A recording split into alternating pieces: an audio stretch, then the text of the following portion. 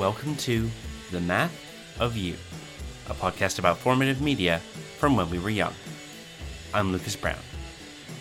On this, our 114th episode, it's the return of Brett White. Along the way, we discuss having eyes too blue for Doris Day, having your military speciality be Irving Berlin, and gently uncovering the hidden stories of your gay elders. We'll finish the show with our signature cocktail and let you know how you can become a guest on The Math of You. We join this conversation already in progress.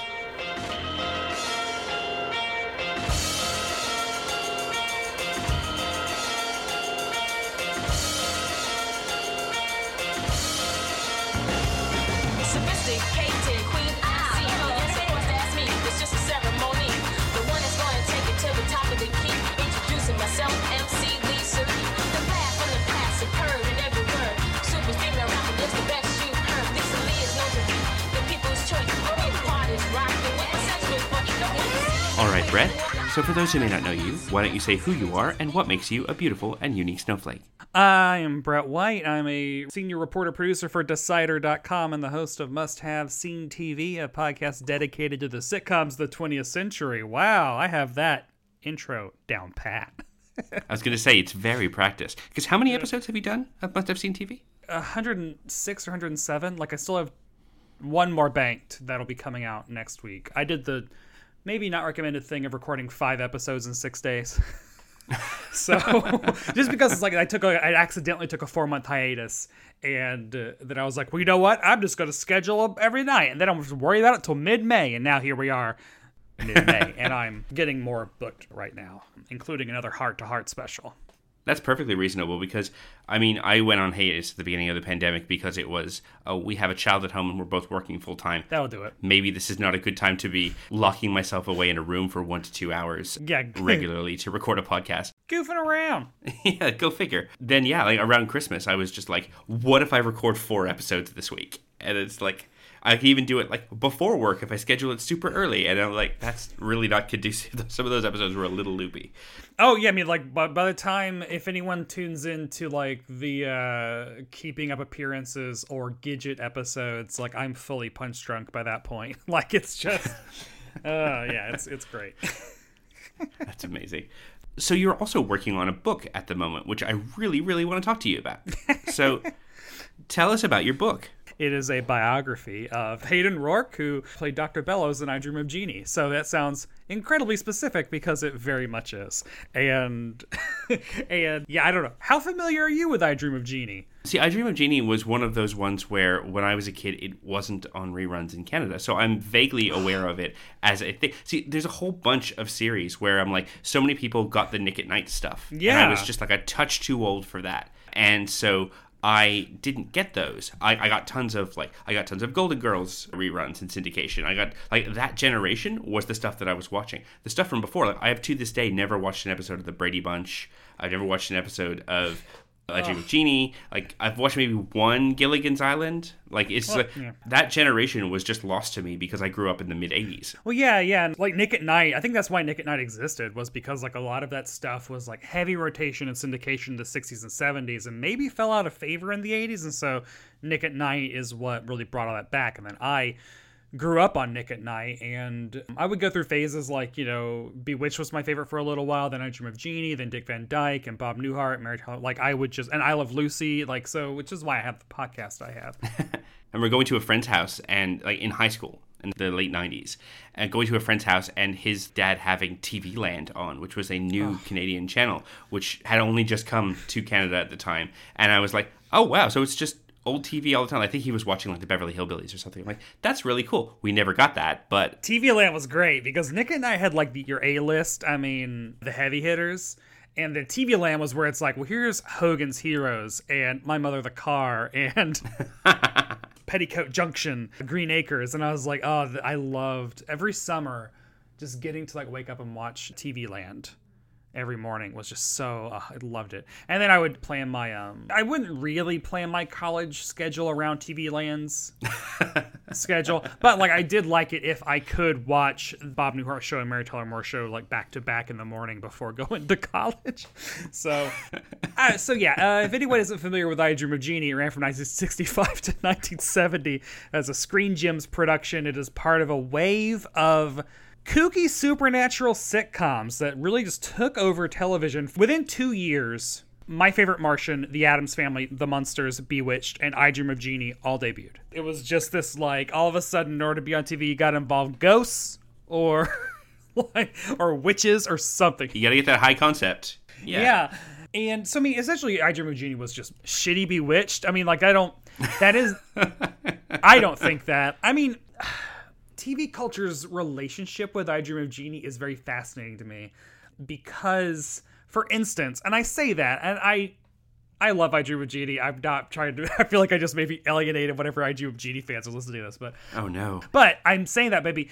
In my research for this book, I bought, in 2000, the author Steve Cox wrote a companion called Primetime in a Bottle, which was, you know, one of those, like, profiles of all the actors, episode guides, trivia, etc., etc. And he starts off the book by basically saying, well, I've already written about Addams Family and Munsters. My friends basically dared me to write about I Dream of Jeannie. And I was like, okay. And it's just like, oh, so the conceit of this entire book is it is written by someone who acknowledges that, like, this was critically reviled, the scripts were lazy, etc. And it's like, that's shitty. Don't do that. Don't start your book it's weird. that is going to be bought by fans to say, hey, by the way, I'm only doing this because this show sucks and my friends dared me to do it. I don't want to be here. It's like, fuck you, dude. Go home. But I will say, Steve is great. I'm now friends with Steve in my research. See, you had to wait until I sliked him off before you said he was your friend. No, well, I mean, I think we're Facebook friends now, just because I have to like ask him for research and stuff, and he's been very nice, very helpful. And honestly, if I could have a career just writing companion sitcom books all the time, that'd be fucking great. But like that is kind of the vibe of I Dream of Jeannie, and then I also don't think it's not unfair to say that either, because the cast also knew that. Like, if you read any biography or book about like Larry Hagman or talk to any of the people that were on the show, like they all were like, Larry Hagman was like, I hate these scripts. Sidney Sheldon, who created the show, he wrote almost every episode, and he would literally just like stand up, like dictate. He would just basically say the entire script out loud to his secretary, and she would just type it out. And I feel like it was just like one draft and you're done. Like, and since he wrote like that, a lot of his scripts were just dialogue based. And then when they get on their feet on set, Larry Hagman and Bill Daly, who are like physical performers, were like, what are we supposed to be doing? This is like 3 pages of dialogue. Yeah, we are two heads talking to each other. That's not good TV. And so they would come up with like physical stuff, and like they would work with the directors, and the cast was very good about coming up with physical gags to like help flesh out the thing. So Bewitched did not have this problem, which I think is why Bewitched is actually respected a lot more amongst sitcom people, is that like it didn't have an auteur in a way. Sidney Sheldon was very much that. Like he wrote everything. He wrote like Patty Duke's show he did. He created the premise for Heart to Heart. He wrote a ton of novels. Like Jeannie has an interesting reputation, but it's still very, very popular and is fun. Kitschy, campy, retro, and also there are fireworks going off in Queens, New York on May 12th because who knows why. So that is what those explosions are, if anyone hears. That's completely fine. So yeah, that is the background. Like, so, yeah, the premise of I Dream of Jeannie is an astronaut in 1965 goes on a mission to like orbit the Earth, but he lands on an island, finds a bottle. There's a hot genie in it, and he has her, and she calls him master, which like nowadays is kind of like, that's weird. But then also that is terminology genies use, so it was also quite scandalous at the time too, because it was like a hot blonde woman living with a single man, subservient to his every whim. The sisters lost their minds over that, and they were like, if you show her smoke cloud going under his bedroom door, you also have to show it coming back out. Like, it's very, like, the notes, like... So anyway, yes. So that's that Dream of Jeannie. So who was Hayden Rourke in all of that? He was Dr. Bellows, who... Dr. Alfred E. Bellows, the NASA psychiatrist, or Air Force. So yeah, he played Dr. Bellows, and Dr. Bellows' character was, he was the, like, on those shows, there's always like the person that is never going to be let in on the joke. And they're always like, I'm onto you. Or like, there's something off about you. Or, you know, why is this elephant in this bedroom? Like, he was that. The Gladys Kravitz of like Bewitched. I was thinking of the Neighbors of Alf, but that was just Yeah. showing my age there. What is interesting about Dr. Bellows as a character is, and I think that this is also the result of sexism, is like he is a man, so he has a lot more agency. Like Gladys Kravitz is just like, the world is gaslighting her. Her husband never believes her. She's always being like, I literally just saw a monster. And he's like, go, you know. But since Dr. Bellows is like a, you know, older, dignified, classy, professional, like psychologist, he is allowed to have a lot more agency. And so therefore the show doesn't like shit on him as much.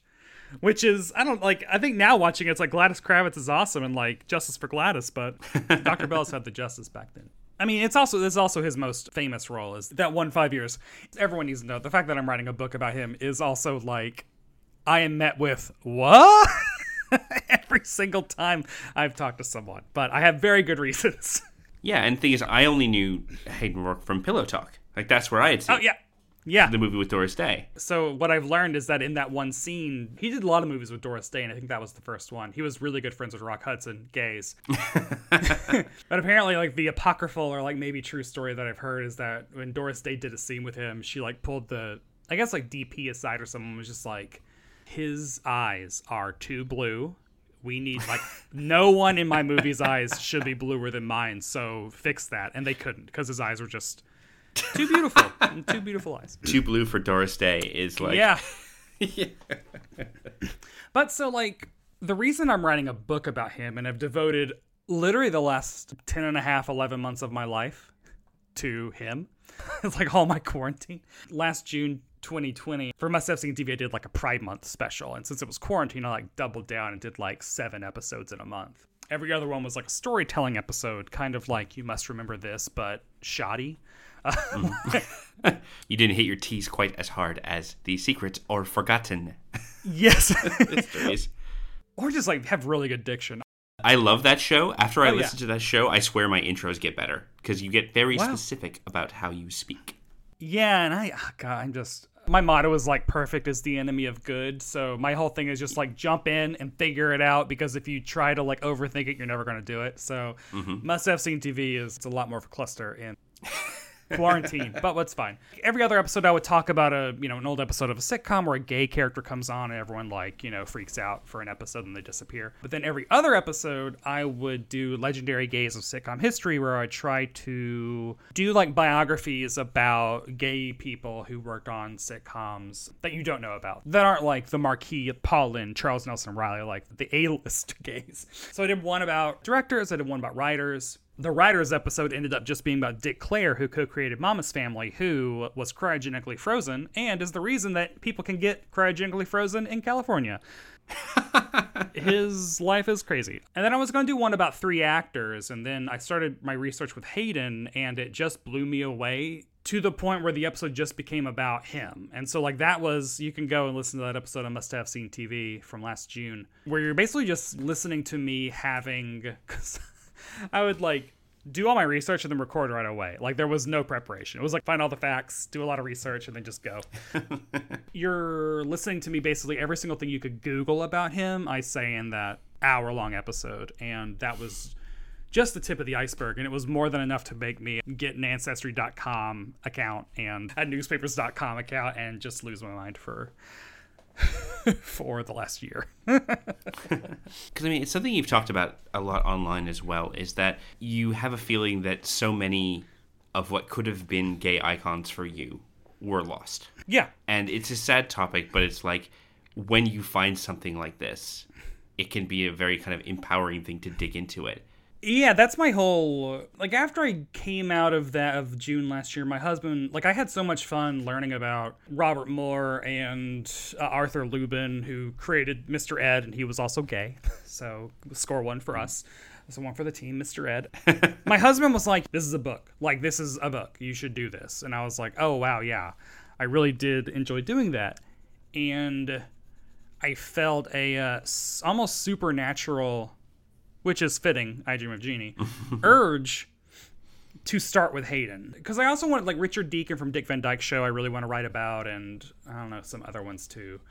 But, like, Hayden was the one that stuck out to me the most. And I realized Barbara Eden is the only person left alive for My Dream of Jeannie. They are all dead. Like, I think all of the directors, all of the writers. I mean, I went through the IMDb list and tried to find anyone that was still alive. And it's like Barbara Eden and Bill Mumy was in an episode. And I'm still trying to get in touch with him. He won't respond to any of my DMs. And so it felt like the whole point of doing this is that, like, the closet kept our stories hidden, and then AIDS killed all of our storytellers. In order to preserve gay history, the gays of today have to do it, because so much has already been lost.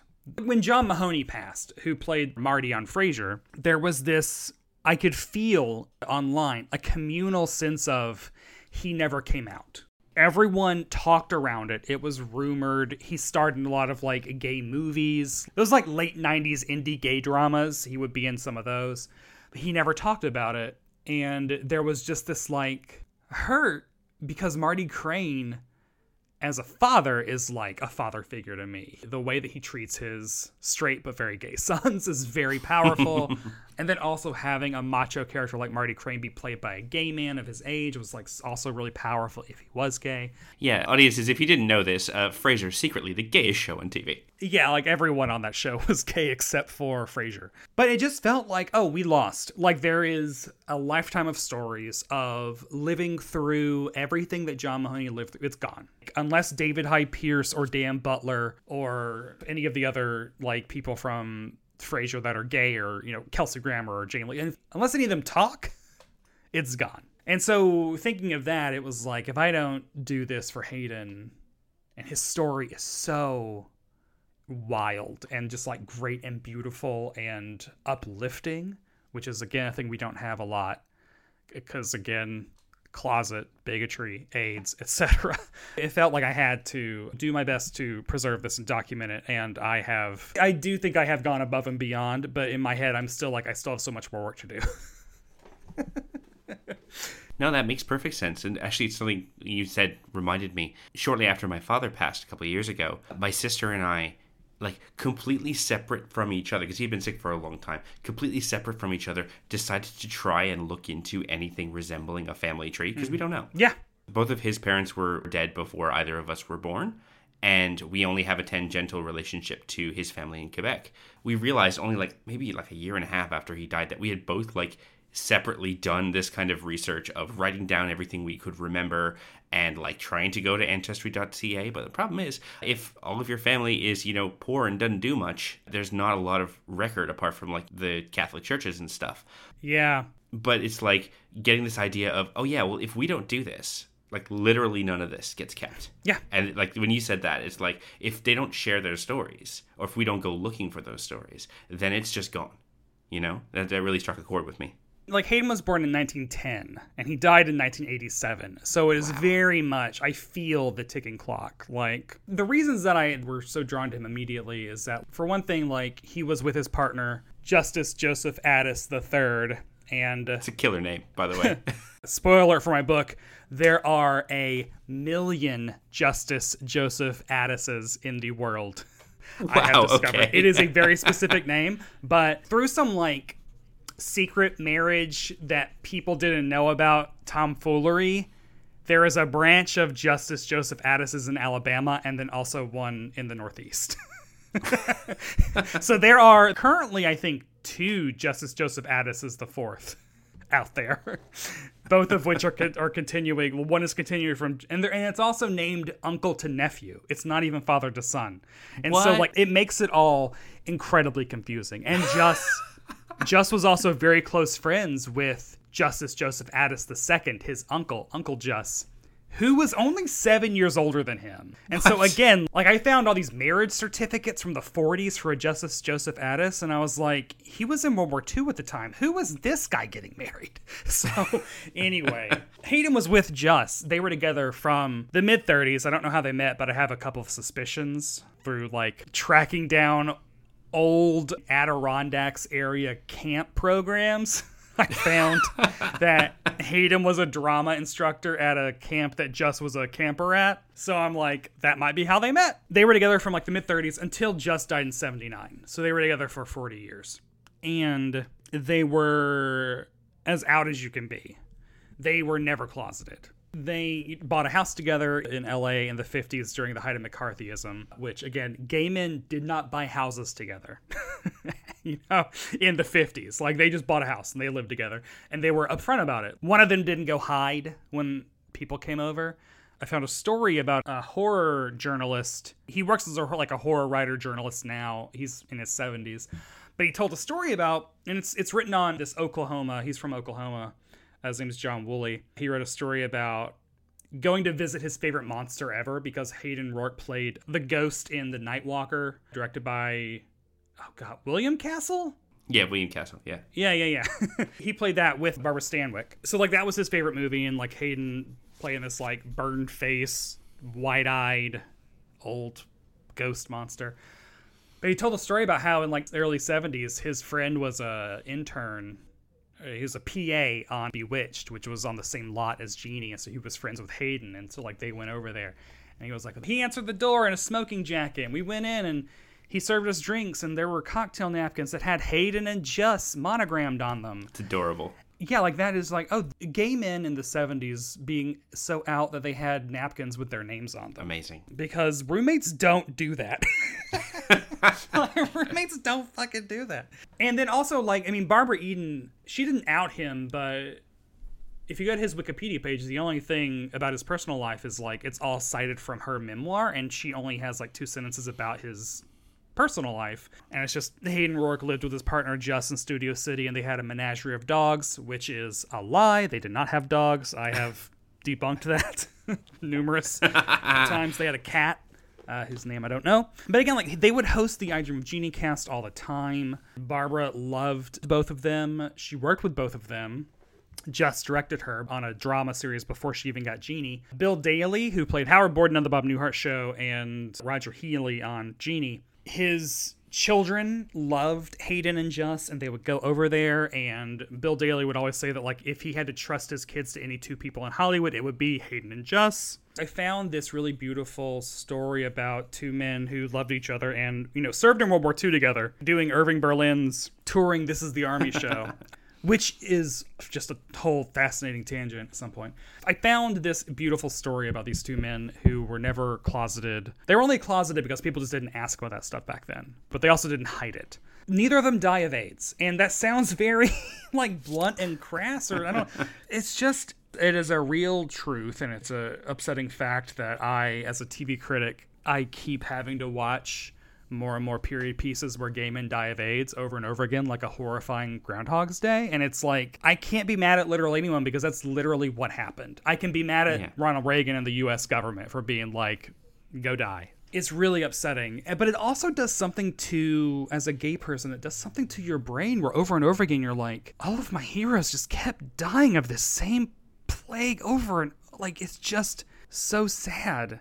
And so, like, when I found this one story where both of them died of cancer, a different kind of plague, when I found that, it was just like, there's something, it just goes against all these. We have a lot of tragedies, and we don't have a lot of, I don't know, what's the opposite of a tragedy? Well, comedy, but this isn't a comedy. We don't have a lot of happy stories, and it just felt like I had to do something just to help flesh out what it meant to be gay in America in the 20th century, because it is a wide spectrum of experiences. So I just keep going on and on and on.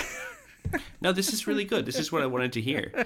Because, like, also watching you through social media, admittedly, but watching you kind of progress through the steps of, this is something I'm researching, this is something that could be a book, no, I'm actually talking to people about it, and having, yes, some bumps in the road. Yeah. But coming to this realization that, no, this could be a thing, this could be a story I can tell, has been really great to watch. Yeah.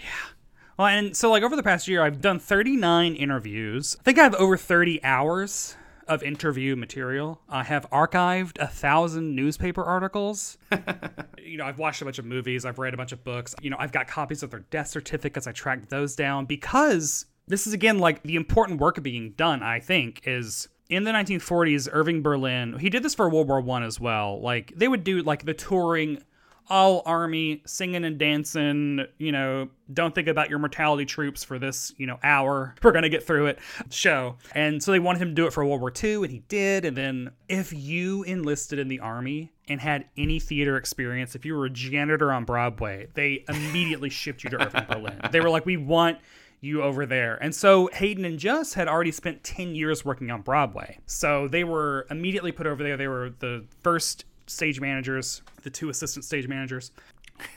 Why has my personnel file been marked with this 2 mask icon? Like, how is that a stamp already? It's like, Yeah, Donna, it's just like, go. boom, 4F drama.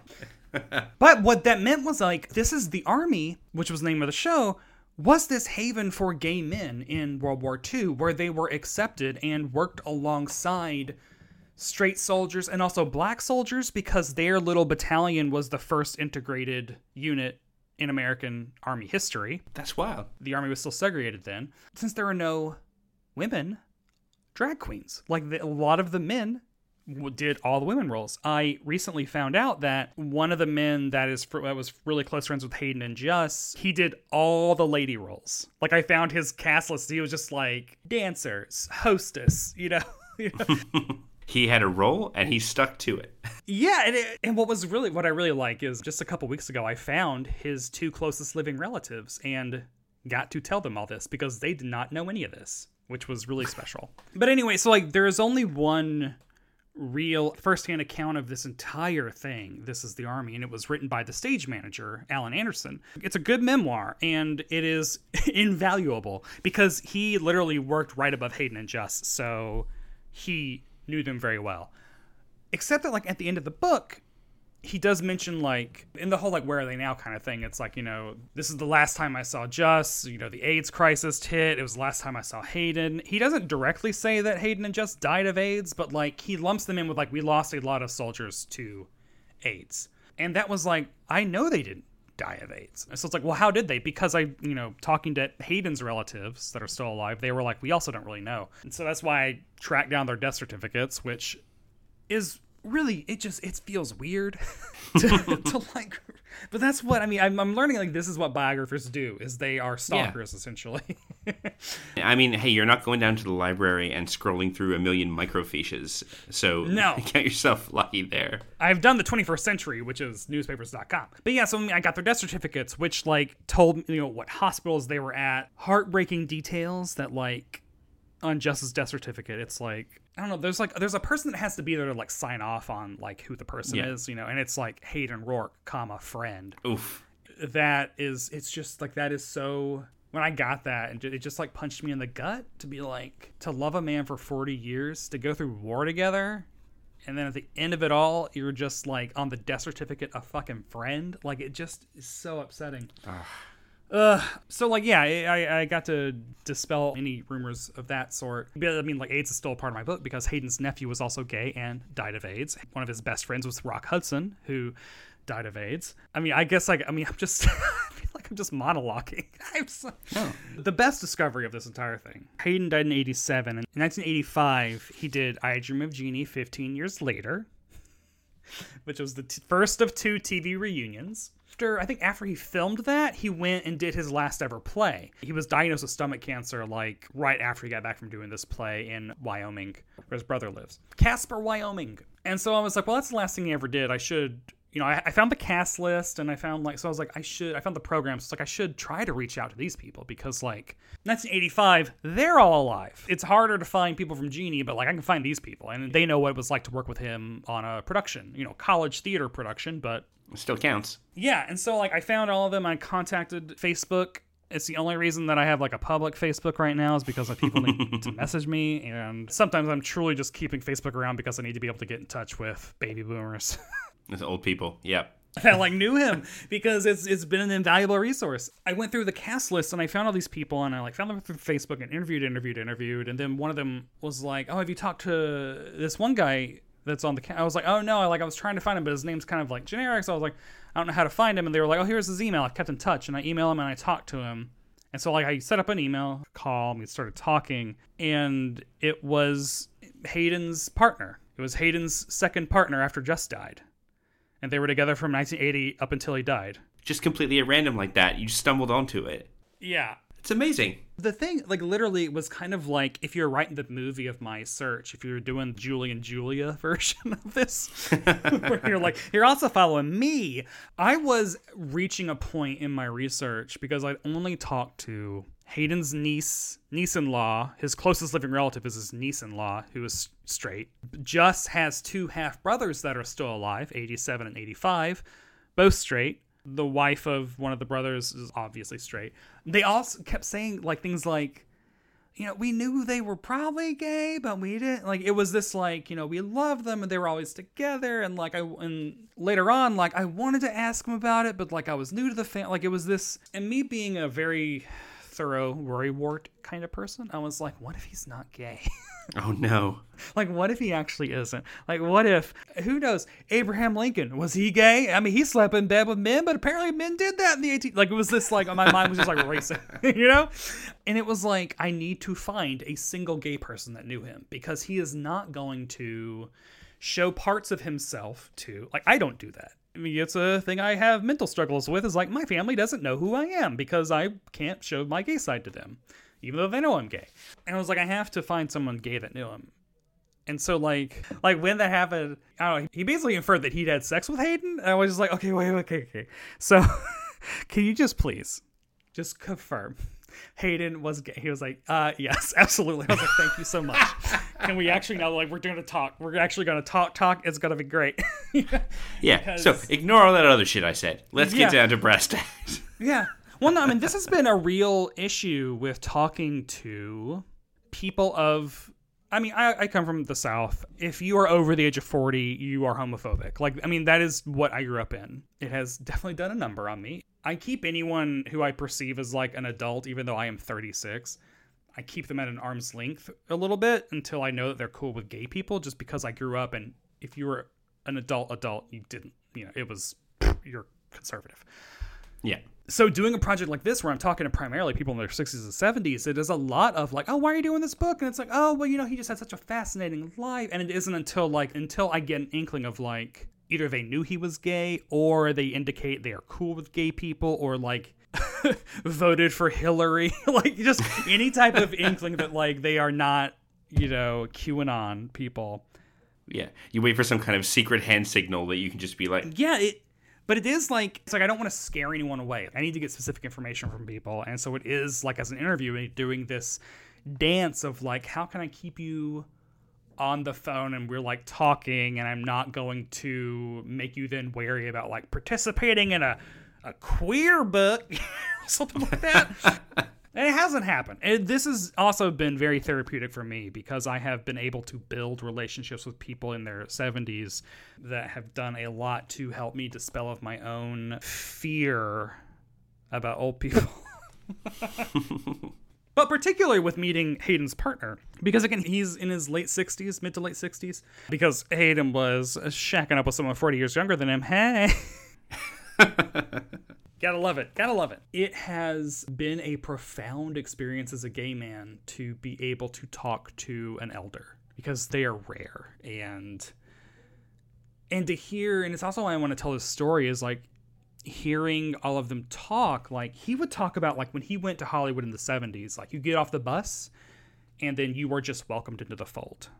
The like older gay men, you would go to the parties, they would show you the movies, they would play the records. Like, it was very much like you were given the courses and you learned how to exist as a gay man in society, and you had this immediate network and safety net. But me, like, I came out 2005 in Tennessee, and it was the loneliest I've ever felt in my life. Like, I had no one, I had nothing, you know? And even moving to New York in 2006, I still had no mentors, I had no gay friends. Like, it was so lonely. And part of this book is also showing what we lost, like how gay men, gay people, queer people had built a not equal society at all, but they had figured out a way to like carve out safety nets and support, and also really fight for progress and push forward a lot. And then the 80s happened and it completely pushed it all back, which is upsetting. So it's been really cathartic and rewarding and healing for me to get to talk to elders about all this. And And to also just like let them know that like millennials, I care. You know, a lot of them do say like, you know, the kids nowadays don't care about history, and gay culture, especially like gay male culture, is very, you know, abs, youth, influencer, like it's very focused on that. And I don't know, I'm trying to make this matter. It's absolutely important. You know, like you talk about, usually when you hear about, oh, when I stepped off the bus in Hollywood, it is always going to be a negative story. It is always going to be, you know, someone trying to convince you to, oh, meet me at a second location, and you never do that. Yeah, you know, prostitution, drug, like sting operation, drug, like just bashing. You think it's going to be something horrible. To hear that you talked about being lonely yourself, and the idea of being someone who is arriving at a new place, and it's not going to be a story about how you arrived and were lonely and didn't know how to relate or know where to start, but you were in fact taken in and shown the ropes in a society that is built against all odds and probably shouldn't exist by the people who are making decisions, and yet it does exist in spite of all that. And that Hayden had that too, that like he spent his like 20s going to Broadway because he was born in Brooklyn, and so like he would go to Broadway all the time, and then like go into the army, and like you're immediately in the like song and dance battalion. So like you make tons of gay friends. He was friends with every famous, like Rock Hudson. Mega producer Ross Hunter was one of his best friends, who produced all the Doris Day movies and with Rock Hudson. Arthur Lubin, who directed all the Francis the Talking Mule movies before creating Mr. Ed. Cesar Romero, Van Johnson, probably Tab Hunter as well. I'm trying to get in touch with Tab Hunter's husband because I found an article about the Hayden and Tab talking in the 80s. It was kind of like without fail, anytime anyone would mention any male celebrity's name and like, oh, I would see him at Hayden's house, I would just like Google, gay. Probably gay. Thought gay. It was like, yeah, they were all just friends and like very supportive of each other. But yeah, no, I've talked to, over the course of this year, I've talked to Barbara Eden. That was a big get. And I've talked to the children of the rest of the cast. So I've talked to Larry Hagman's daughter. I've talked to Bill Daly's son. The biggest one for me, aside from like Barbara Eden, obviously, Hayden's TV wife was played by an actress named Emmeline Henry, and this was the most thing she was known for, was Jeannie. She died in 1979, and she's kind of a mystery. Like, there isn't a lot known about her personal life. You know, she never married, never had kids, blah, blah, blah. Through, you know, Ancestry.com and kids being helpful, I found her 95-year-old older sister and got to talk to her. And she told me all this, like that Jeannie book that I have has a chapter on her, and it is just essentially what is going to become her IMDb page. What her IMDb page now, that's what it was in 2000. And it's like, the hell? I found her sister, and her sister told me that she was married. And then I found her marriage certificate and her divorce certificate, added them to her Wikipedia page. And it's just like, things like that are just really cool to unearth, and like the entire world assumed Emmeline Henry never married. And I discovered, no, she was. For like 4 years, 6 years. It's fun. So a lot of revelations that I'm just spoiling from the book. Don't worry. People are still going to buy the book. Buy the book, people listening. Don't make me come over there. If you have an agent or a publisher, please hit me up on Twitter or Instagram. Well, look, where is my segue? No, that's the problem. See, I listen to your voice a lot on podcasts and stuff, so I've just been kind of listening and being like, this is great. It is wonderful. Well, I mean, I can go. You are, in fact, a good interview, Brett. And so if people wanted to find more of your stuff on the internet, where would they go? You go to @Brett White on Twitter and Instagram. You can follow @Hayden Rourke on Twitter, where I need to post more things. I have a bunch of things queued, like just like anniversaries of when movies came out and like newspaper articles. And Must Have Seen TV is my podcast. You can go back last year and listen to my first meeting with Mr. Rourke. I'm one of the most important men in my life now. He really is. And it's really surreal that I'm never going to get to meet him, because I now know so much about him. It's really, when you think about it existentially, it's just like, that's real weird. Like, death is weird, man. Like, it's weird. That took a turn. And you can read the words that are right at Decider.com if you like Marvel, Star Wars, Drag Race, classic television. It never ends. And you're doing stuff on The Circle now, right? Yeah, I did. And now The Circle US season 2 is over. Season 3, I think, is going to be coming fairly soon. Probably the fall.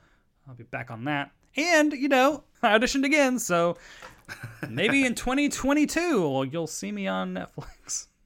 All right, Brett. Well, thank you so much for coming on the show. This has been fantastic. Thanks for having me.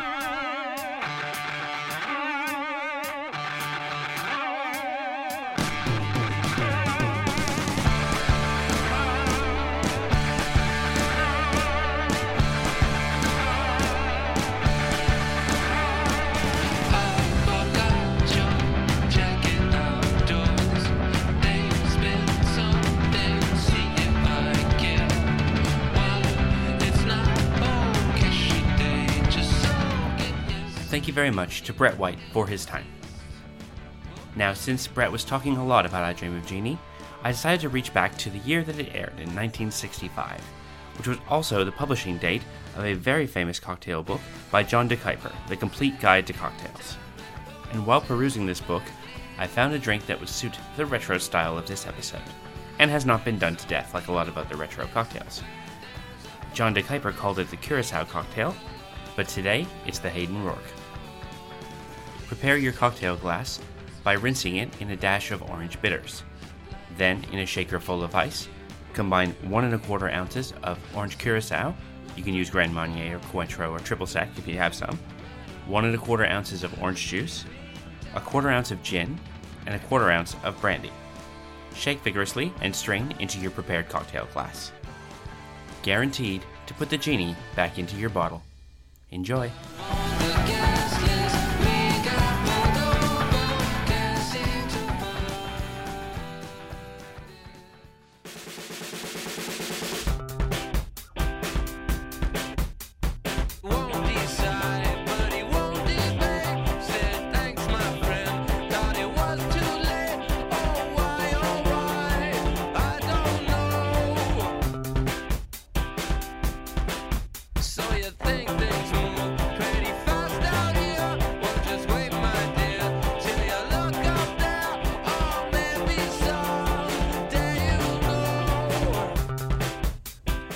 The Math of You is recorded in Ryde, New South Wales, Australia, and is written, hosted, and edited by yours truly, Lucas Brown.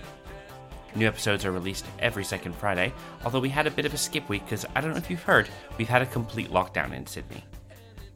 The Delta variant can suck it.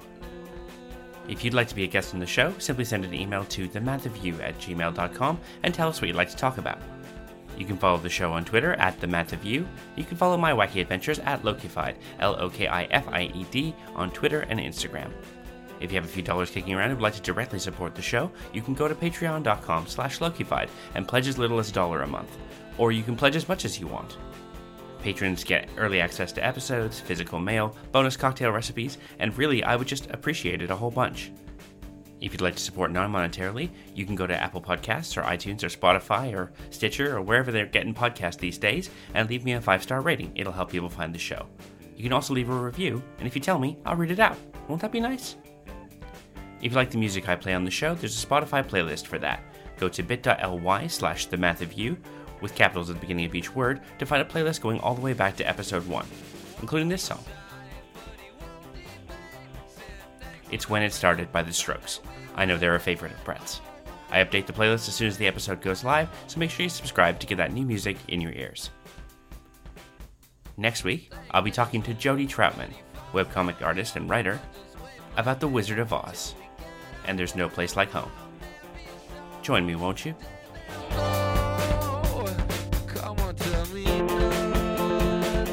Like, every single state in America has their own traditions, like regions have their own traditions and stuff, and then when you move out of that area, then you're like, wait a second, you guys didn't do XYZ? And we're like, no. I feel like St. Louis has the absolute most of those, because like, when we first started dating, it was a group of us, and Seb was like, yeah, you know, when you go trick-or-treating, and then you, like, they make you say the joke, and then you say the joke, and then you get your candy, and we're all like, wait, what are you talking about, say a joke? And he's like, no, in St. Louis, you have to, like, trick or treat, and then they're like, what's your joke? And you have to tell them a joke. It's baffling. And then just the other day, he came into my office and was like, hey, did you ever celebrate I don't even know what it is. It's some holiday in early December that celebrates some sort of saint. And he was like, you put your shoes out in the hallway and you get something. I was like, no, I don't know what you're talking about. I've never heard that. He was like, oh, apparently that's just a St. Louis Catholics thing. So Tennessee doesn't have, I don't think Tennessee has as much of that. We just call everything Coke. You also got really southern when you were doing, like, saying what Seb was saying. It was like, hey, y'all put your shoes out, and I'm just like, I don't think I've ever. It happens. Do you think your accent's gotten stronger in quarantine? Like, has it turned in on itself? I don't even know. Oh God. I mean, listen, a lot of things have changed in quarantine. a lot of this. Everyone's gone a little bit off the deep end.